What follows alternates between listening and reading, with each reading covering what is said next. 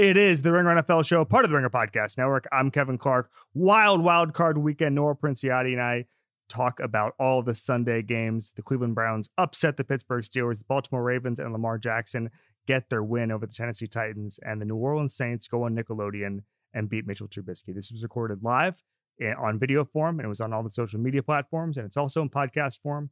Here it is. This episode is brought to you by State Farm. There's no better feeling than a personal win, and the State Farm Personal Price Plan can help you do just that. Talk to a State Farm agent today to learn how you can bundle and save with the Personal Price Plan. Like a good neighbor, State Farm is there. Prices are based on rating plans that vary by state. Coverage options are selected by the customer. Availability, amount of discounts and savings, and eligibility vary by state. This episode is brought to you by Indeed. We're driven by the search for better. But when it comes to hiring, the best way to search for a candidate isn't to search at all. Don't search, match with Indeed. Use Indeed for scheduling, screening, and messaging so you can connect with candidates faster. And listeners of this show will get a $75 sponsored job credit to get your jobs more visibility at Indeed.com/Ringer NFL. Just go to Indeed.com/Ringer NFL right now and support our show by saying you heard about Indeed on this podcast. Terms and conditions apply. Need to hire? You need Indeed.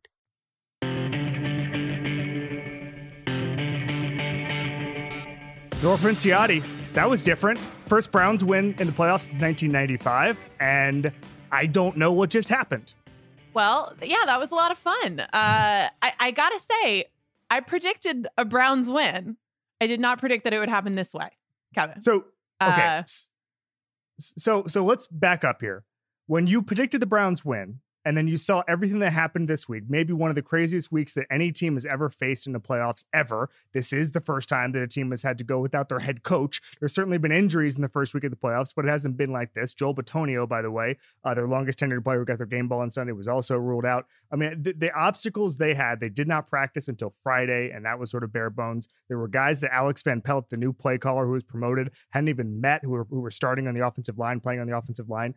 Dunn, one of their guys who was playing tonight, was doing drills with his girlfriend in the parking lot of his apartment building. Like this was different. So when you were predicting the Browns to win, how did that come about? And what did you see from them tonight that impressed you? I will tell you exactly how it went down. And it kind of makes a lot of sense now that we've seen this game in an odd way.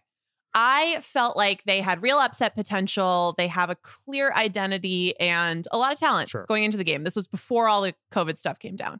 And I felt like, frankly, we'd watched a lot of Steelers football late in the season where they looked like they were playing a game they could not precisely identify the basic mechanics of.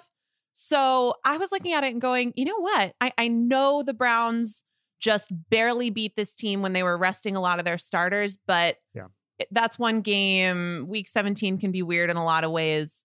I think this game has real upset potential. And then get the news about Stefanski and all the other COVID limitations they were going to have. And I thought to myself, okay, and I was so mad because I was going so chalky with so many predictions. And I was like, okay, this is a good upset. I think this could really happen. I'm like, I can't justify sticking with this. Right. And then I keep thinking about it and I go, okay, if my logic here is that we've watched this Steelers team literally forget how to play football for a lot of December, then I'm not sure that Kevin Stefanski and Joel Bitonio is as great and significant as their contributions normally are. I'm not sure that changes the equation. So I kind of stuck with it just because I felt like it was interesting, but it was based in the fact that if that was why I didn't feel like the Steelers could win this game, then that should hold up.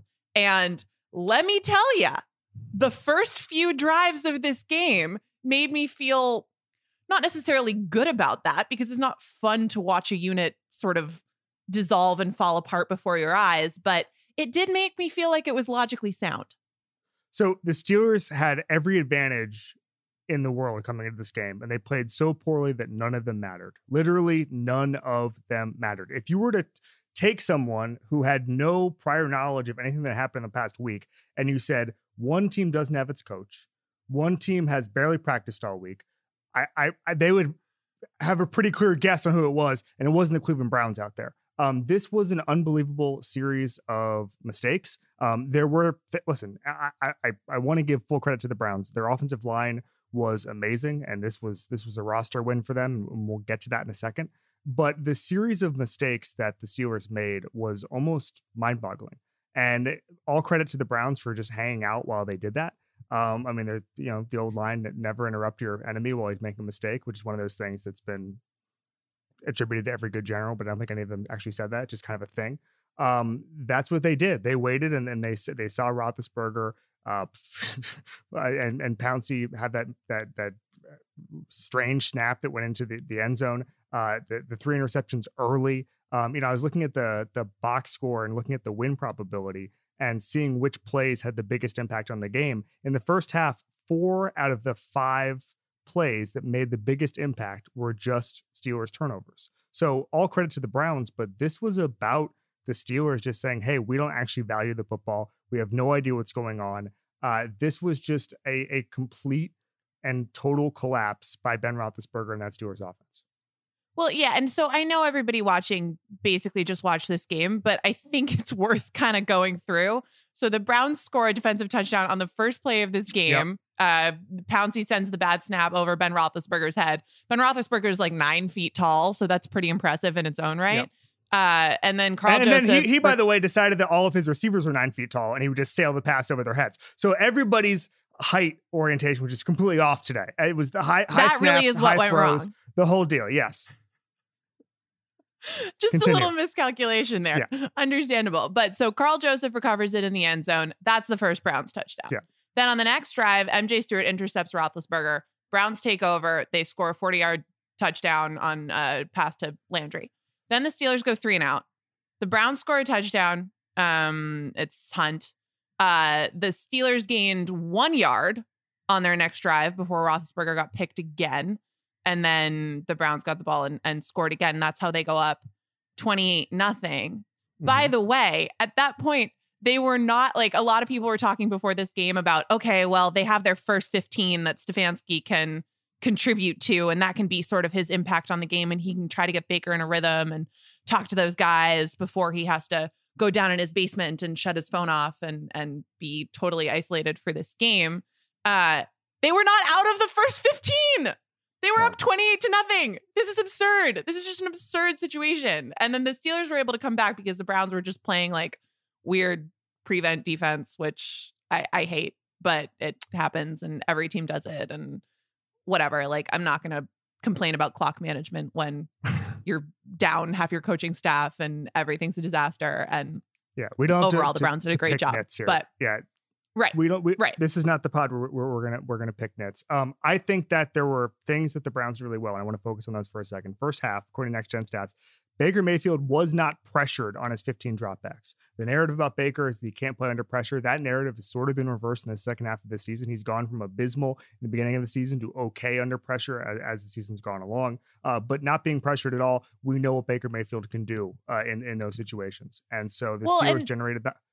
Go ahead. They were blitzing the crap out of it. Yeah. But it just, they had a quick passing game that was really effective. Yep. And I think he's been really good in the later half of the season when he's not pressured, but also, it's not just the clean pocket stuff. He's been a really, really good quarterback. Absolutely. It's not that he's gone from flawed to okay. Absolutely. And in the first half, 2.4 seconds to throw, the season low for him. And this is a Steelers team that, has someone like TJ Watt, who Mike Tomlin said a couple weeks ago was visiting from another planet. They had the highest pressure rate in football for the entire season. This is a team where if you were to draw this up, you would see that this going significantly different. I think that Bill Callahan, we've talked about him so much on this show. I think you gave him a assistant coach of the year half season award at one point. He needs to get back in the spotlight because he was one of the reasons that the Browns were able to play bully ball today. And so I just think that there were so many things that the Browns did well. And I don't want that to be necessarily overlooked. The fact that their 28 points were the most of any team in the first quarter of a playoff game since the merger, that has a little bit more to do with the Steelers. But when you look at their line, you look at their defense, just the fact I loved that nugget from Collinsworth where he said that Stefanski told them that Roethlisberger gets the ball out so quickly, you're going to have to tip these passes. And they did that, and that turned out to be, I think it was the third interception at one point. That's just good coaching. And that's one of the things that's funny to me, because I've heard from coaches over the past 7-8 years, whether that's tempo, whether that's just getting the ball out quickly, that there's essentially 1.5 seconds where everything happens in a play. And I think that if you know that Roethlisberger is going to get that ball out, well, you should game plan for that. And I think that's just smart coaching. And I was hugely impressed by that. Anything else on the Browns side? Obviously, the run game was working. Anything else on the Browns side that really impressed you, Nora? Well, what do you think about them going forward? Did this make you reevaluate the ceiling on them at all? I mean, next week? No, unfortunately. I mean, it's the Chiefs, and I don't. That I hate to be a bummer. Them. Listen, I'm a moron. I thought that they had no chance today just because of the competitive disadvantage and just the fact that they didn't have whether or not that was, 4 offensive coaches during the week, the fact they didn't practice. By the way, practice is, I thought practice was useful until today. Do we need to stop practicing? Bucky Brooks and Ryan Clark were talking about this on Twitter earlier today. They were saying maybe there's a case to be made about being rested and healthy and all this stuff, and that maybe teams do practice a little bit too much. I think that's totally valid. Now, I think when you look at some of the performances from teams this year where they've skipped practices because of COVID tracing and contact tracing, that is a really small sample size. I don't draw a whole ton from that. But late in the year, these guys' bodies hurt. So I don't think it's the worst thing in the world. I mean, Alvin Kamara was fine today too, right? I don't think, especially for veteran players, that skipping a Wednesday and a Thursday is as big of a deal as it sometimes gets made out to be. All right, so let's talk about the Steelers here for a second. So Mark Kavalou, who covers the team, does a great job. Had a tweet that I think sums this whole thing up, which is, this would be hard to explain if we haven't seen this many times before. And I think that's a good way of putting it, because we've seen the Steelers lay a lot of eggs. And I was amazed to realize, I was like Bruce Willis in The Sixth Sense, just kind of going back in my head. I was amazed to realize, spoiler alert for a 20-year-old movie. I was amazed to realize that Jaguars game was the last time they'd played in the playoffs. And that was obviously among their biggest eggs that they laid. And I guess I look at this, and if we're going to question the concept of football practice and all that, and having a head coach on the sidelines and all that stuff, we have to question everything about the Steelers organization right now after that game, because that just changed my opinion on a lot of things. Big picture takeaways on the Steelers. You start where? Well, you start with Ben, right? Yes, who doesn't look like he has a lot of great quarterbacking left in him. And the likelihood is that he will still only cost $41.5 million next year. So we're all set. Yeah. So he will probably be on the Steelers next year. That unless he decides that he's done. But I think Adam Schefter reported a while back that he would like to see the contract through. So that's not great.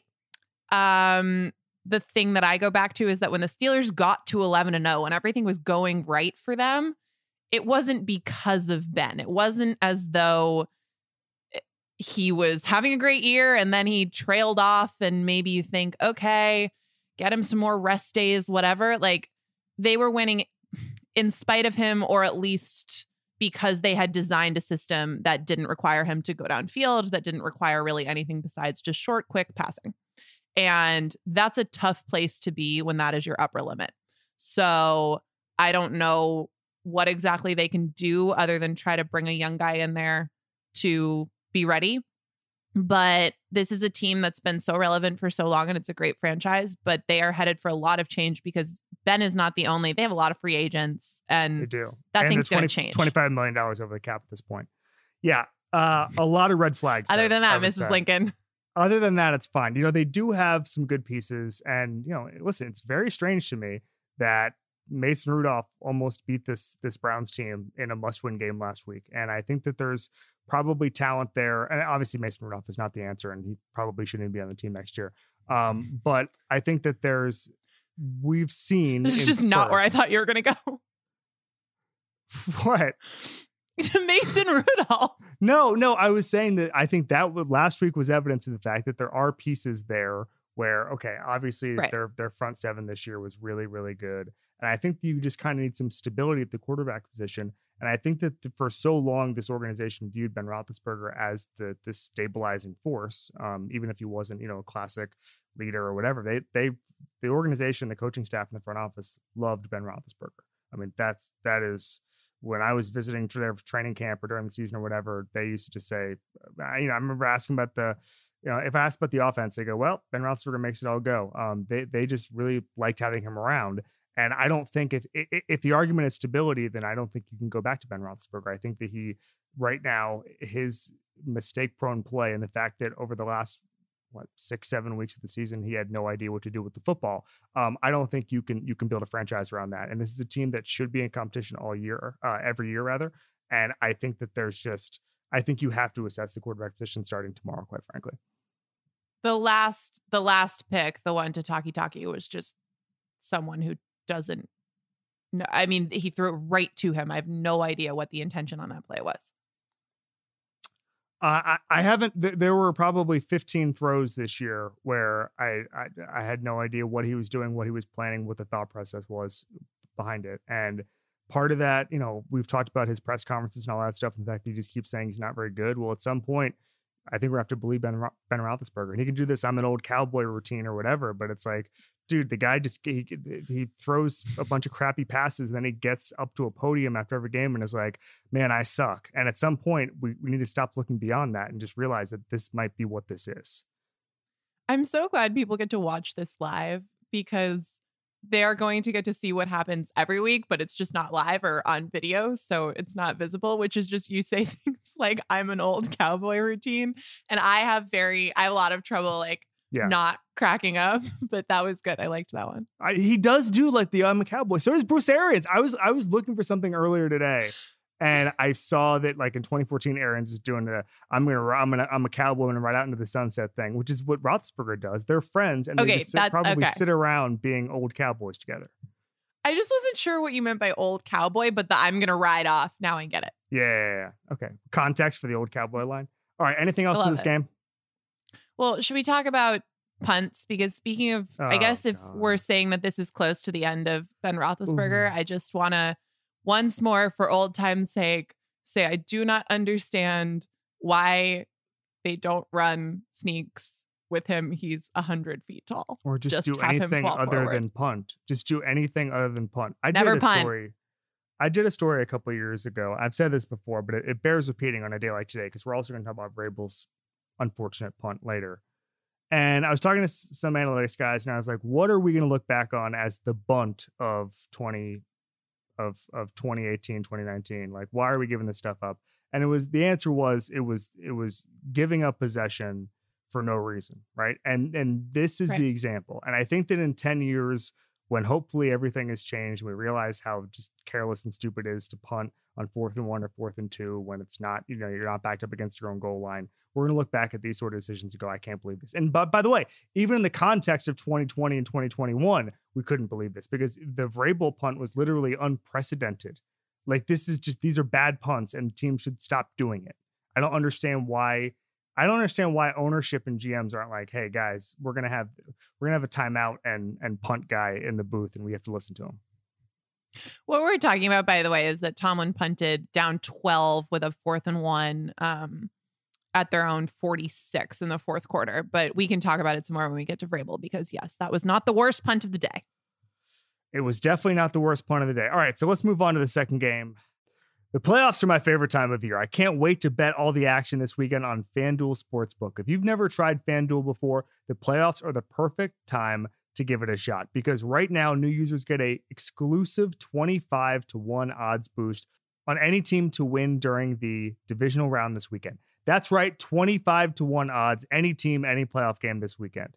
We talked about this on the show tonight, but I do like the Kansas City Chiefs big over the Cleveland Browns. I love the Browns as a story. I just think the Chiefs are going to be too good. So don't miss out on this exclusive offer. I've been betting football on FanDuel all season long. I like FanDuel because it's easy to register, easy to deposit, easy to find your bet. When you win, FanDuel pays your winnings in as little as 24 hours. Just download the FanDuel Sportsbook app and use promo code RINGERNFL so they know I sent you. That's FanDuel Sportsbook, promo code RINGERNFL. Gambling problem? Call 1-800-GAMBLER. This episode is brought to you by State Farm. There's no better feeling than a personal win, and the State Farm Personal Price Plan can help you do just that. Talk to a State Farm agent today to learn how you can bundle and save with the Personal Price Plan. Like a good neighbor, State Farm is there. Prices are based on rating plans that vary by state. Coverage options are selected by the customer. Availability, amount of discounts and savings, and eligibility vary by state. 20-13 Baltimore Ravens over the Tennessee Titans. Lamar Jackson gets his first playoff win. 17-24, 179 yards, 1 interception. 15 carries for 136 yards. The big stat line was Derrick Henry, 18 carries, 40 yards, totally bottled up. Lamar Jackson is now 1-2 in the playoffs. I thought it was a little weird how much it was talked about. So obviously, no one is a bigger Lamar Jackson fan than me outside of the Ravens locker room. I thought the marketing around the this is his first playoff win and making a big deal throughout the television thing. It wasn't like he was Marvin Lewis here. He lost 2 games. Like he's going to be fine. He's going to win a lot of playoff games. It wasn't like he got some huge weight off him. But anyway, a lot to talk about with Lamar here. But he's 24. He's like not old enough to have like a history of a specific issue with anything. I know. It was that's why I thought it was so weird. It's like Lamar Jackson gets that playoff win. He lost 2 games. We're going to be fine, he's literally guys. he is now 1-2. Yeah. Like how long? I was thinking one about of those seasons. One of those seasons, he'd taken over in mid-season for Joe Flacco. Like, come on. Yikes. It's been a full starter. When did playoff Andy Reid become a thing? How long did it take before people were like, you can't manage the clock? That's a great question. So I think that there were hints in the regular season, obviously, but then once he starts getting to the NFC Championship game and not getting to the Super Bowl, that's when it starts. I would say the Tampa Bay one, and then the big one would be Carolina because everyone thought the Eagles should have won that game. And then obviously they made it the next year, so everything was fine. And they lost that game too. It's just some questionable clock management. He came by that honestly in a way that I don't think Lamar did. Earned that. But Andy Reid earned the clock management questions. Think about that. Andy Reid, at however old and after however many games, can get his playoff monkey off his back or whatever. And like everybody's out here with Lamar. It's just very silly. We don't need to dwell on it, but it was just very silly. So we can dwell on it, but there's a lot to get to with the Ravens. Yeah. I think that the story of the game for me was their ability to bottle Derrick Henry. And a lot of that is the fact that Calais Campbell and Brandon Williams didn't play that first game. We saw the depth that they had with, Derek Wolfe, with Pernell McPhee. I mean, there's a reason I picked this team to win the Super Bowl. When I looked at it on paper at the beginning of the season, I said, okay, this is talent. Like 153, this might be the best talent in the league. We're starting to see that a little bit. A lot of that's been interrupted, whether that's the COVID, the injury, or whatever. But when I saw this game play out, it made me think a little bit that maybe this could be a dangerous team. I'm really interested to see next week against Buffalo. We'll get to that in a second. The stat from me is that Derrick Henry against loaded boxes on Sunday had a 1.8 yard per carry. Okay, last year in the same game, the one that made everybody question everything about the Ravens, he had 6.5 yards per carry running into loaded boxes. And so when the Ravens were around him, they got him down to the ground. And that was so important. And I think that one thing about the tackling in this game and the physicality in this game is that when I was around the Ravens the week before they played this game last year, and their identity was they were the bullies and they liked it and they liked beating people up. And then they themselves got bullied against Tennessee and they got out hit and out toughed and all those things that we don't talk enough about. But in locker rooms, those guys just talk about it all the time. And I think that there was a toll it took all offseason where these guys had their identity ripped away from them by Tennessee, by kind of a badass Tennessee team who not only tackle guys, but on offense break tackles and hit it hard as hell on both sides of the ball. And I think that a lot of the emotion of Sunday was them getting that back because they were the bullies again. And I think they'd thought a lot over these past 12 months about that and about identity and all that stuff with Tennessee. So I think that that's part of the reason this felt a little more emotional just from having talked to a handful of Ravens and Titans people. That was even though they got down 10-0 early in this game, Yes. which was another thing that was partially a narrative, but also partially something that says something about what they like to do on offense, especially, which gives them a little bit more trouble coming from behind normally, but they were able to do that. Some of that has to do with the Titans defense that they were playing against last year being a sort of middle of the pack, sometimes opportunistic unit. This one is just flat out bad. The thing with Henry and how the Ravens were defending, they did a great job. But what stood out to me was that the Titans just didn't adjust to it. And they kept on early downs just running him into a wall. And I don't think Ryan Tannehill was particularly great in this game, certainly. But I don't think that he had the greatest opportunity, because if you look at how they got up 10-0 in the first place, they were getting some favorable individual matchups. They had Brown on Humphrey a lot and were taking advantage of that. Anthony Firkser was getting good matchups on linebackers, especially Patrick Queen. And it seemed like they were going to that and it was working and they were moving the ball. And on those drives where they were passing on early downs, they were so effective. And then I just didn't really understand how, as the game went on, they seemed so committed to, okay, 1st and 10, we're just going to run Derrick Henry into an 8-man box when he was averaging 1.8 yards per carry on those plays. So that was a little bit, the punt is certainly the most inexplicable decision in this game, but that one was second to me. The thing with the Ravens, and by the way, I'm psyched for us that we both got our flexes in here early, with me saying that I picked the Browns and you saying that you picked the Raiders to go to the Super Bowl. I don't think that's much of a flex. I'm going to be wrong probably. Your flex was much more effective. All right. That's why I wanted to just throw in a callback to it. But I like it. You just flexed by comparing our flexes and just subtly suggesting that your flex was better. Yeah. Okay. I see flexed on your flex, but I was trying to couch it.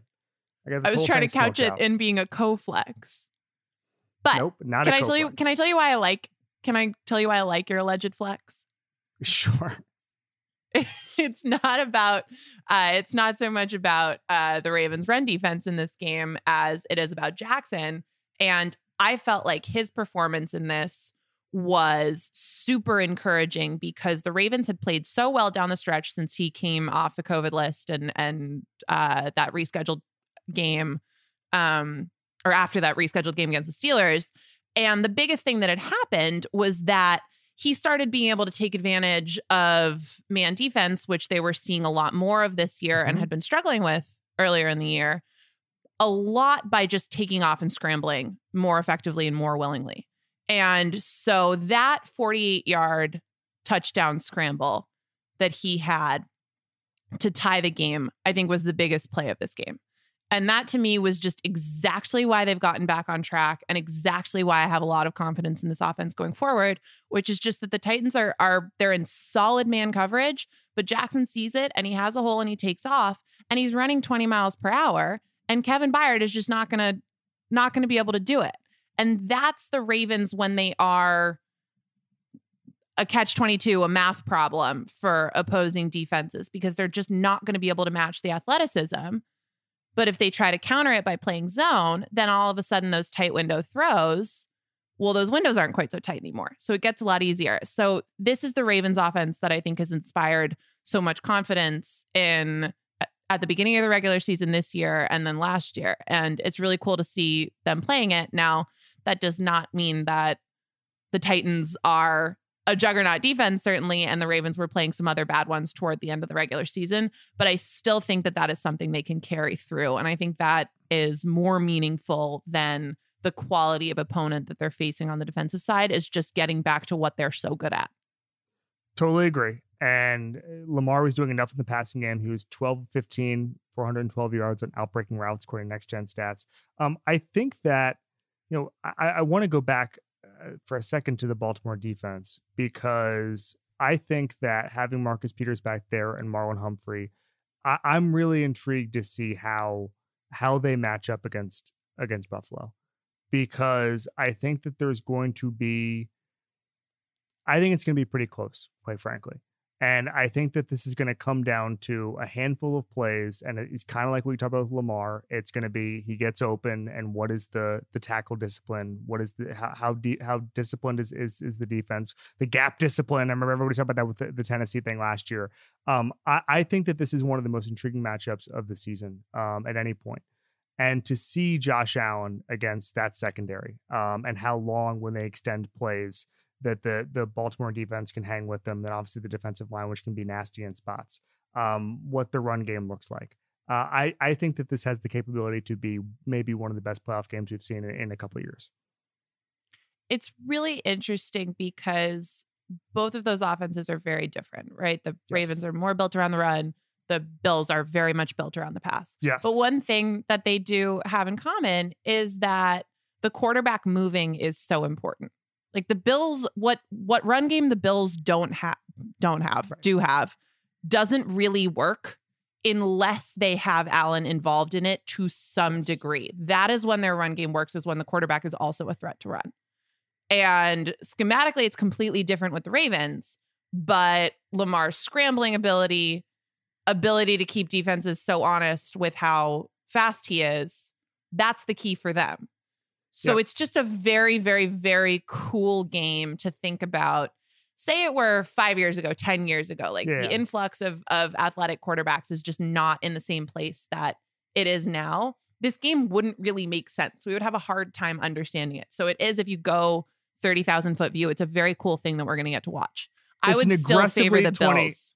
Me too, but only slightly. It's an aggressively 2021 game when you think of everything that's trended towards this game happening. Two more things. Number one, are you for or against dancing on the logo?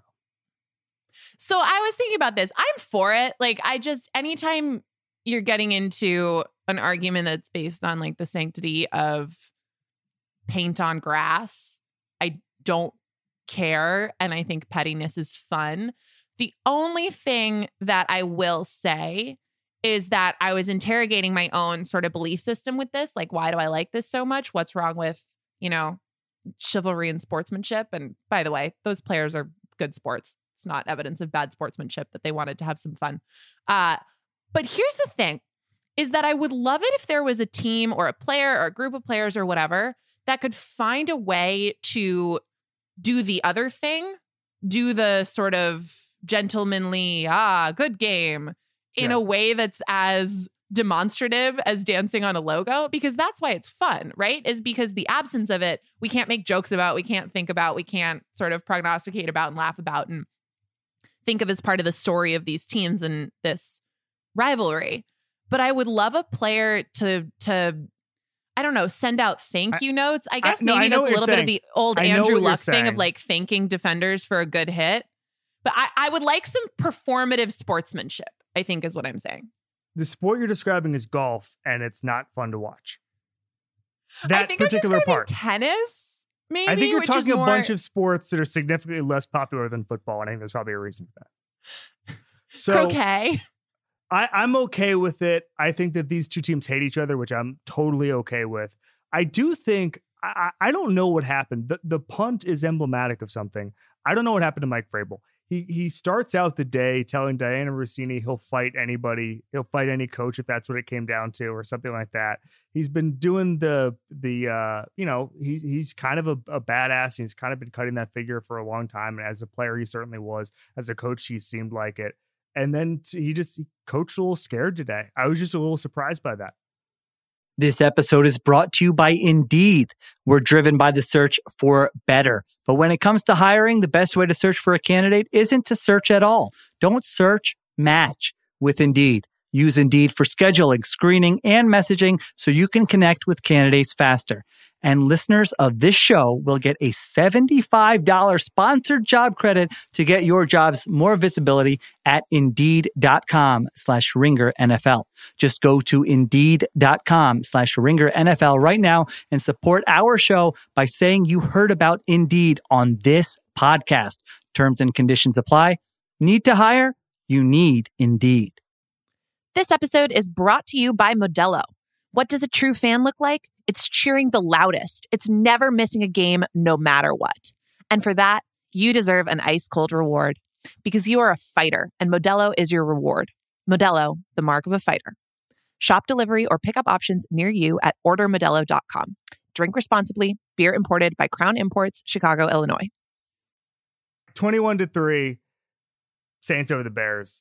Drew Brees, 28-39, 265 yards, 2 touchdowns. Mitchell Trubisky, the Nickelodeon MVP, the MVP, 19-29 for 199 yards. Alvin Kamara in his return, 99 yards and 17 receiving yards. Pretty much what we expected. Where do we start? The MVP is now on Mitchell Trubisky's Pro Football Reference page. It's listed along with I saw it's also where a Pro too. Bowl would be. It's Hasn't fantastic. He has made a Pro Bowl, if I'm not mistaken. Or an All Pro. That was the end of the Pro Bowl when Mitch Trubisky made it. Forgot about that. I'm an All Pro. Yeah. It was a tough one. What a relic. What a time. It was a tough time for the Pro Bowl. The Pro Bowl took a step back that day.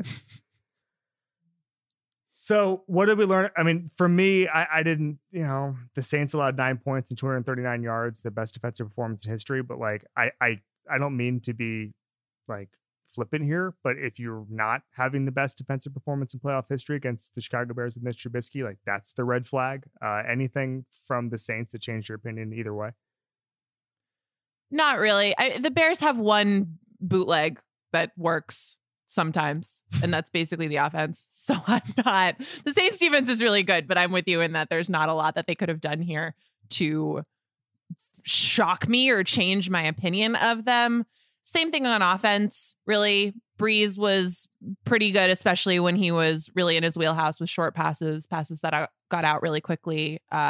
Outbreaking routes, he was particularly effective on. All of that's pretty standard for him. Under 10 air yards. I was looking at some of that under 10 air yards. Drew Brees just keeps throwing the same pass over and over again. It's delightful to watch. Literally, it is the Ben Roethlisberger did the JV version of what Drew Brees has done. But the thing is with Drew Brees, it's just still working.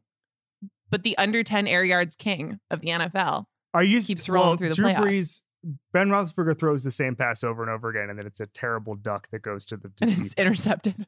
Yeah, they're both doing the same thing over and over again. One of them is a completed pass, and one of them is just a tipped pass that goes into a Browns defender's hands. Speaking of doing the same thing over and over again, can we talk about CJGJ, Florida man? We can. So he gets Anthony Miller thrown out of the game. This is the second time that's happened. Matt Nagy said that the Bears coached not taking the bait from CJ Gardner-Johnson because he's a huge instigator. They showed clips this week and it didn't matter. Gardner-Johnson is an elite instigator. I just spilled seltzer on myself on this live show. Just want to clear everyone up on what happened there. My flex is successfully taking a sip of water without spilling it on myself. Just all right, I'm sticking with my flex.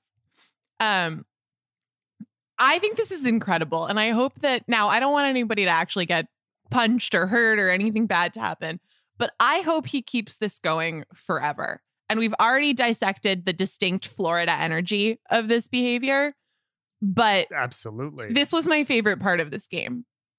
Was just that it happened again. And this is so Michael Thomas also punched him in practice. And I know, again, we already did this in week 8 or whenever that was. But the fact that 3 people have wanted to punch CJ Gardner-Johnson at various points this season, like, I would like to know if that's a record. I would like to know a lot more about that whole situation. I think that instigator in football is harder to do. Again, than in probably hockey. In hockey, some of these other sports, because I think that, like we said with Nagy, the teams are coached not to take the bait, and that a mistake in instigation is like it's 15 yards in a one of 17 games, and I think that it's just more teams are more cognizant of not taking the bait, and so the fact that he's an effective one is unbelievable to me. I really enjoy this. He probably has a future on some sort of business speech making circuit. Well, what company would pay for him to come in and instigate things? I think a lot of deal making. I can see law firms bringing him in. Like, how do you just get someone super riled up? That was always frankly, I would, if he had a what's that app or that service where you can take classes? I think you have it. Masterclass?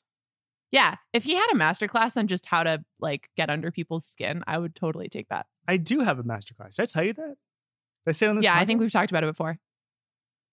We might have talked about it offline, but we've talked about it. I truly enjoy it. I feel like a more well-rounded person.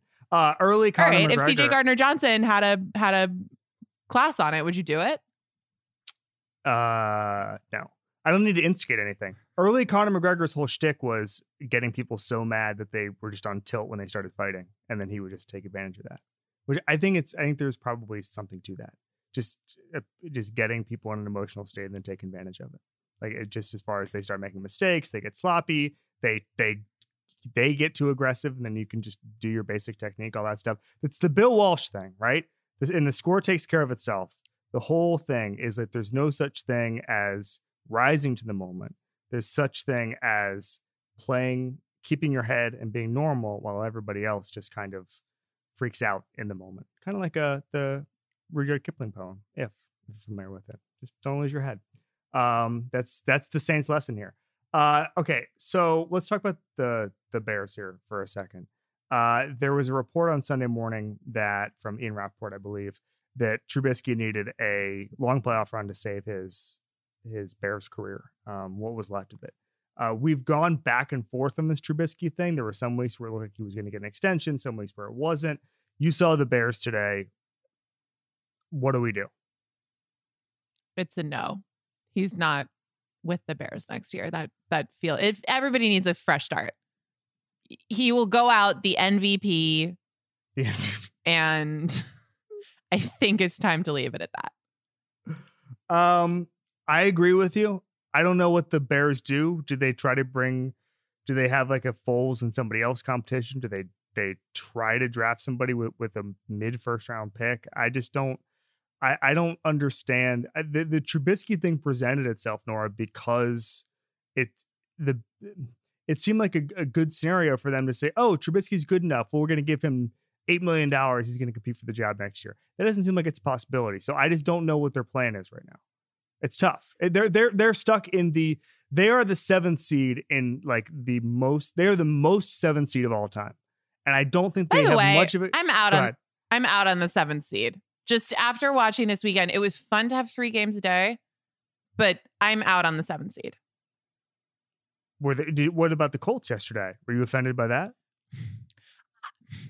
So I'm split on that because I felt like the Colts, I just thought the Rivers thing, looking back on it, it's not that he lit the world on fire this season or anything, but when they signed him, I just looked at that and went, this is an older quarterback coming off the worst year of his career.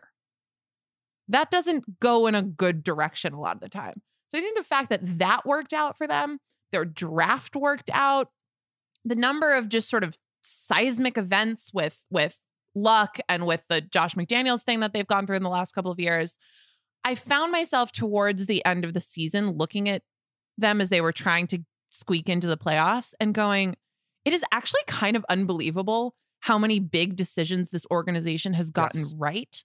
And the fact that they could have ended up being the 3rd 11-5 team in history to miss the playoffs in this year where there's an extra seed, that bugged me because I felt like they deserved it, even though deserve is such a funny word to use in this context.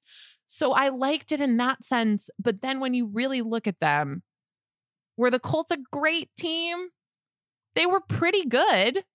Yeah. But I don't think that the quality of product that we had in the wild card round would have been diminished really without them, even though I'd rather have the Colts than not, I guess. And certainly you can't have it both ways. But the Bears had no business being in the playoffs. It's not a playoff team. So I'm officially out on the 7th seed. We got the Nickelodeon game. That's true. I did like the Nickelodeon game. That was really fun. All right. Last thing is going to be our reader question. Kevin doesn't want to admit that he didn't watch the Nickelodeon game because he's a very serious football analyst. I'm not going to flip back and forth between those things. I was already doing that for the ESPN game because I was watching every single one, because there was the one with like Laura Rutledge and Mina, and then there was the film room one with Rex Ryan and Teddy Bruschi and Keyshawn Johnson and Booker McFarland and those guys. And then there was the Steve Levy one. And so I was already doing that. I had channel fatigue. And so for the second game, I was like, I'm locked in. I'm going CBS the whole way. I can't do the Nickelodeon thing. It's fine. You're not a goofy goober. I am a goofy goober. I am. And there's a track record on that. Okay. I'm kidding. All right. The only thing I cared about on this podcast was making Kevin say I'm a goofy goober. Before we get to the reader question, because we're moving off from that point extremely quickly. Before we get to the reader question, I want to remind everybody that Ryan Russillo and I did a podcast on Saturday night. If you need a recap of those games, it's on the video is going to be on Twitter and all the social media feeds because it was posted live. And it's also going to be in the podcast feed as well. So check out Ryan and I from Saturday. All right. Here's the question. It is so important. So we got this actually from 4 or 5 people, and I don't mean to single anybody out, but I think that we have the question up here. It's from a racquetball. What is the best non-sports channel for the NFL to broadcast on next? Theme graphics and audience-specific commentary included. Nora. So I think the traditional or the real answer that follows the rules of the question is HGTV. But I will throw out there that what I would love to see is, you know how Andy Cohen and Anderson Cooper did that live show that they took on tour? I would like to let those guys give it a whirl. I did not know they had a live show that took on tour. I know that they've done shows together on TV. I didn't know that they took it places. I think they took it on the road.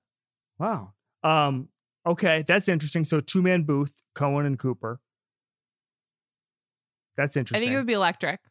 It would be electric. But HGTV could do a lot of good sort of branded content with renovating. I think I just can visualize a lot of like the different components of a team are pieces of this house. I think it would be fruitful territory. Okay, so I'm gonna zag here a little bit. BBC America. And you just have a bunch of British people, as many British people as you can possibly get. If you want sports people, we can have like Gary Lineker, who does a lot of that stuff with soccer.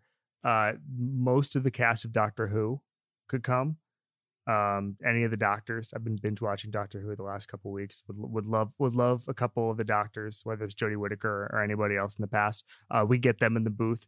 I just think that the BBC had, you could extend it. Maybe some Peaky Blinders cast members are in there. You just jam them all in one booth. None of them are going to know what to say, so they can all. I mean, listen, we have 3.5 hours to kill. No, there's not going to be a lot of actual commentary, so you can just jam as many people in there. They'll all get 5 minutes to talk. I love this. This is a solid idea. All right. Anything else? I think that's it. This is fun. My main concern, and I can't stress enough to people how often this happens when we're doing the show normally. My main concern with the live thing is just that I do usually like laugh so hard that I cry during tapings. And I will say that the Goofy Goober moment that you tried to move so quickly past, I was very close to shedding a tear, but I think we've gotten through it pretty nicely. We did it. So this has been great. Thank you for watching, listening, whatever you're doing, listener or viewer. This has been the Ringer NFL Show on the Ringer Podcast Network. Next up on the feed, Chris Vernon and Warren Sharp on Tuesday, breaking down all the action.